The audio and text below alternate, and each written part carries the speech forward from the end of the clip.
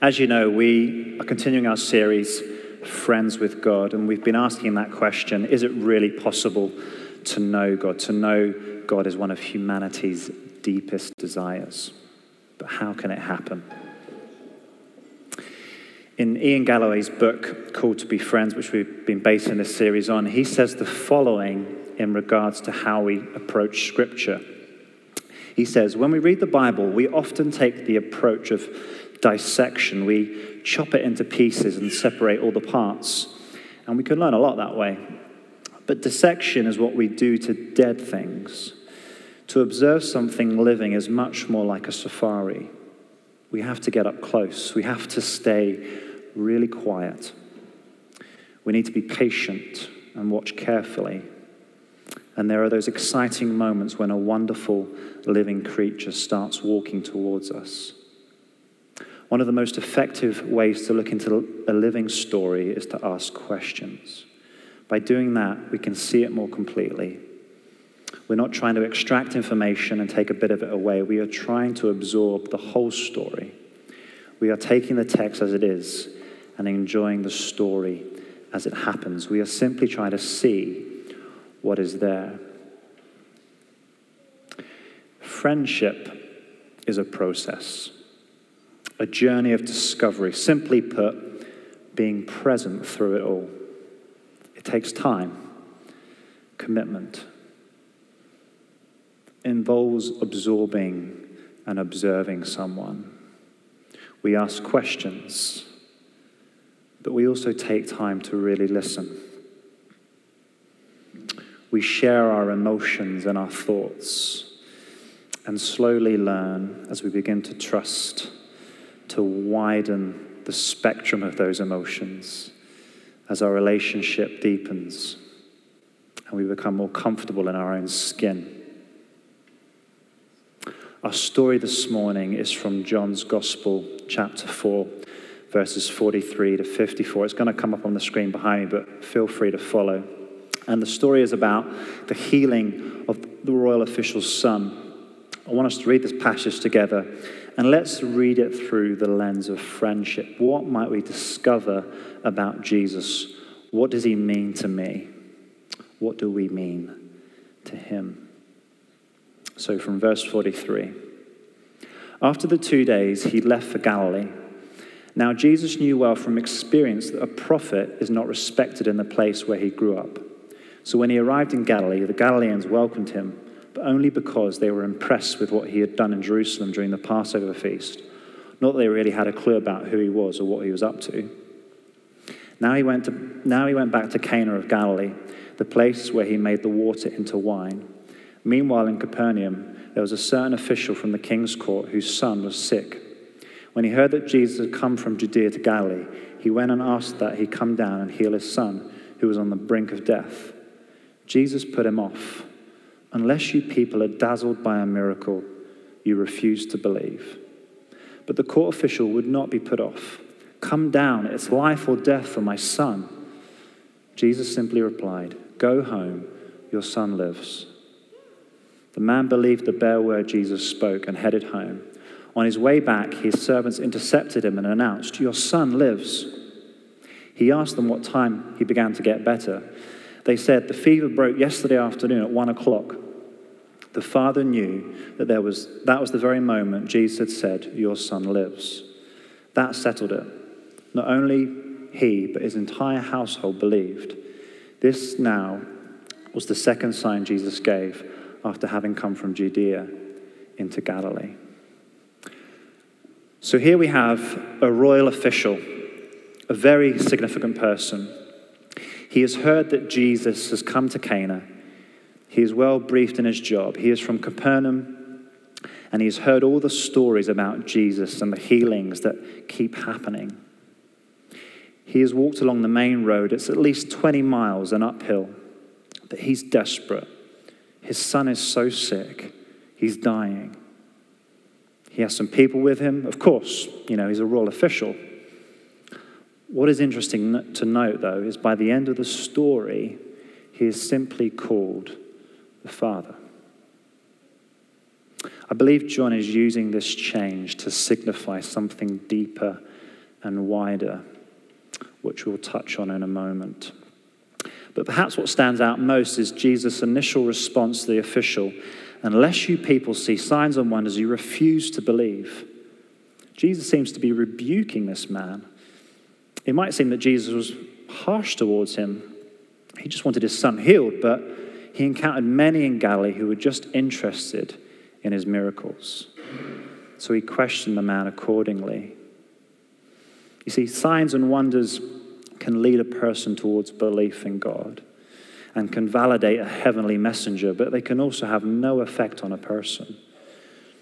Signs and wonders from God are obviously good things, but they should not form the foundation of our faith.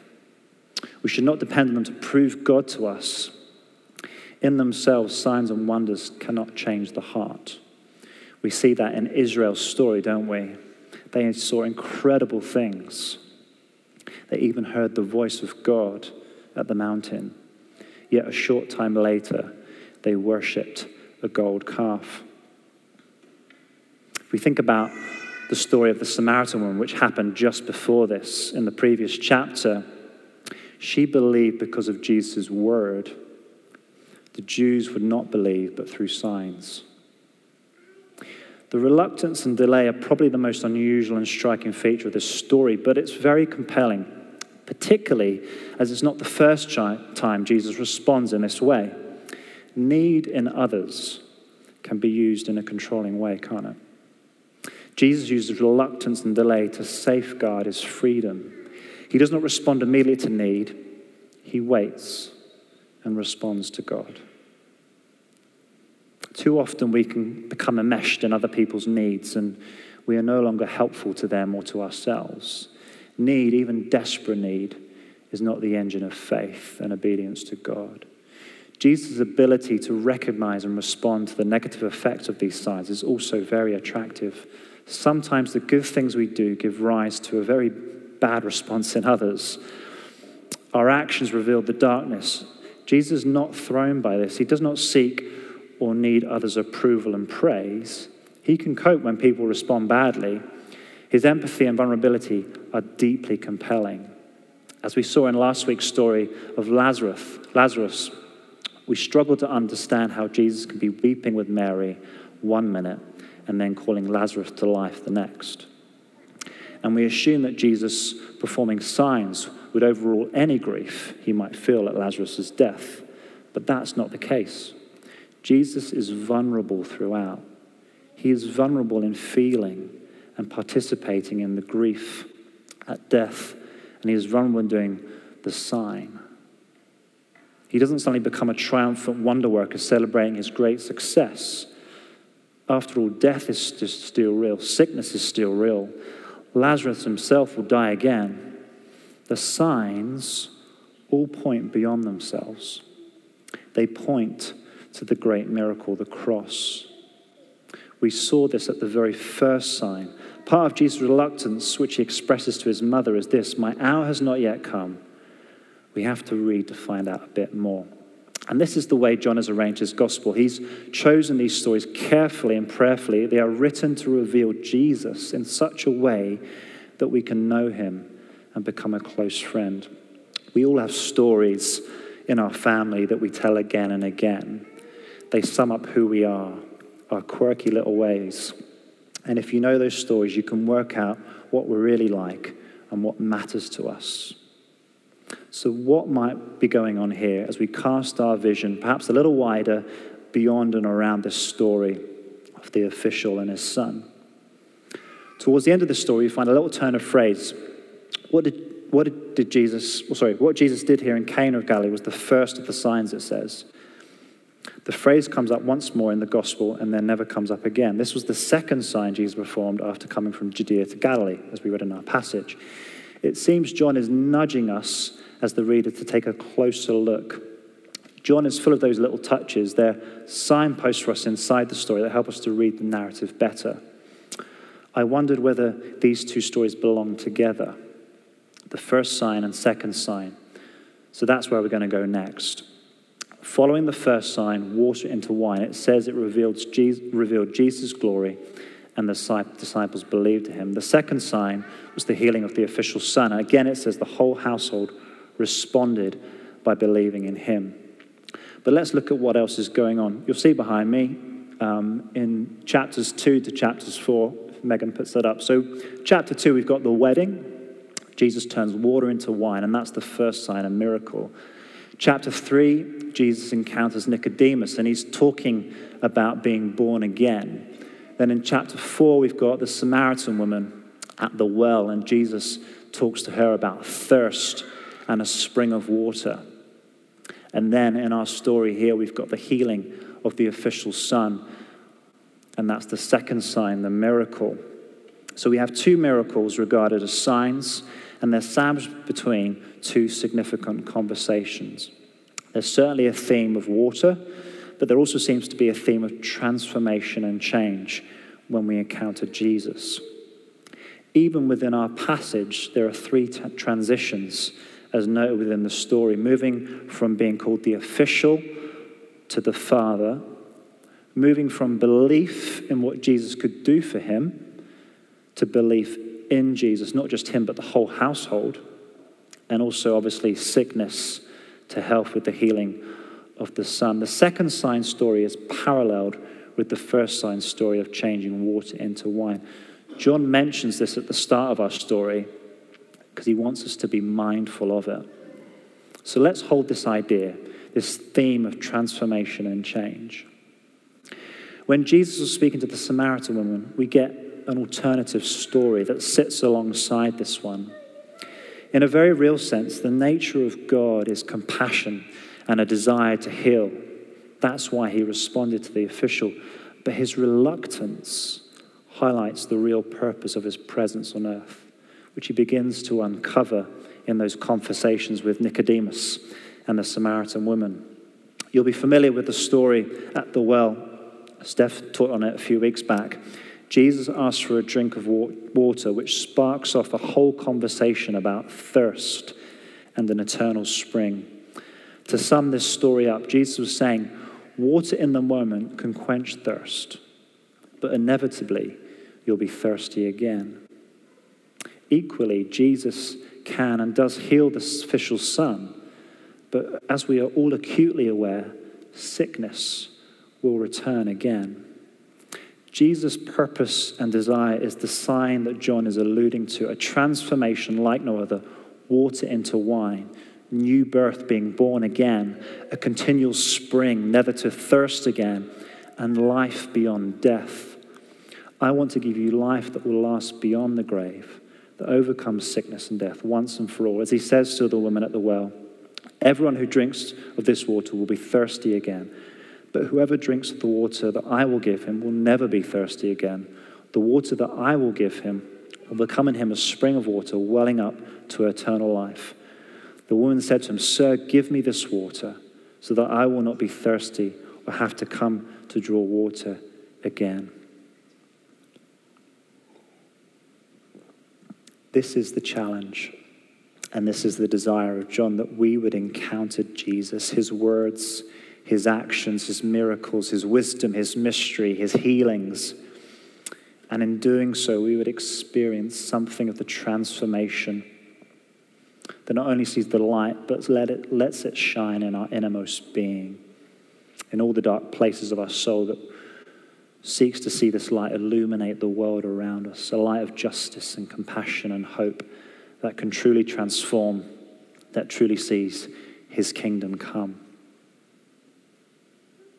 As we close, I want us to think about belief in this passage and what it might have to do with relationship and friendship. As we've already noted, John moves from the name official to father, and this parallels with two types of belief the official was displaying. In verse 50, it says, the man believed in the word that Jesus spoke to him and went on his way. However, in verse 53, when the official, now referred to as the father, hears not only that his son has been healed, but it occurred at the exact hour Jesus said to him, your son will live. This brings about a different kind of belief that also impacts his whole household. It says in verse 53 that he himself believed and all his household. So when the official encounters Jesus, his belief was centered on Jesus' ability to heal. We can understand on a very human level this is what concerned him most, that his son would be healed. But there seems to be a suggestion from John's account that shifted to a belief in the person of Jesus, not just his words in a moment. The father knew that was the hour when Jesus said to him, "Your son will live," and he himself believed, in all his household. He was someone worth following in that moment and listening to. So there's this movement from what can Jesus do for me, to fidelity. The idea of a faithfulness to a person, a desire to be with and follow, to put our confidence in someone, to trust someone emphatically, an acknowledgement of Jesus as Savior, which invokes a response of devotion. Can we sometimes just be interested in what Jesus can do for us? Or are we interested in encountering him as a true friend? I wonder whether you can recount a time in your life when you encountered Jesus in this way, when he revealed himself as a friend worth following, not just seeking something he could do for you, but just to simply enjoy being in his presence. Encountering Jesus is never a one-off affair. As I spoke about at the very beginning in regards to friendship, relationship, certainly any relationship worth its salt requires consistency through all of life and its varying degrees of joy, sadness, hope, loss, certainty, and confusion. Do not be surprised if you find your belief is rocked. Moments of great faith, trust, and certainty can quickly become doubts and confusion. This is normal. Perhaps one of my favorite verses in the Bible is when Jesus is in the Garden of Gethsemane. He cries out in anguish and turmoil, "If this cup can be taken from me, let it. Yet not my will, but yours." A real demonstration of Jesus' humility and his humanity. He was in conflict about what lay ahead of him, but he trusted in his relationship with the Father, his friendship with the Father in the midst of this. And he demonstrates the same with us. What is apparent in this movement of the official is a faith that deepens into the person of Jesus, not just what he can do for him in the moment. This is truly foundational, particularly in moments of doubt and questions around faith, theology, church, society, and justice, loss, and pain. If we can trust who Jesus is, his character, his friendship, his desire to walk with us through all of this, not to judge us or separate himself from us, but to be, simply put, a true friend.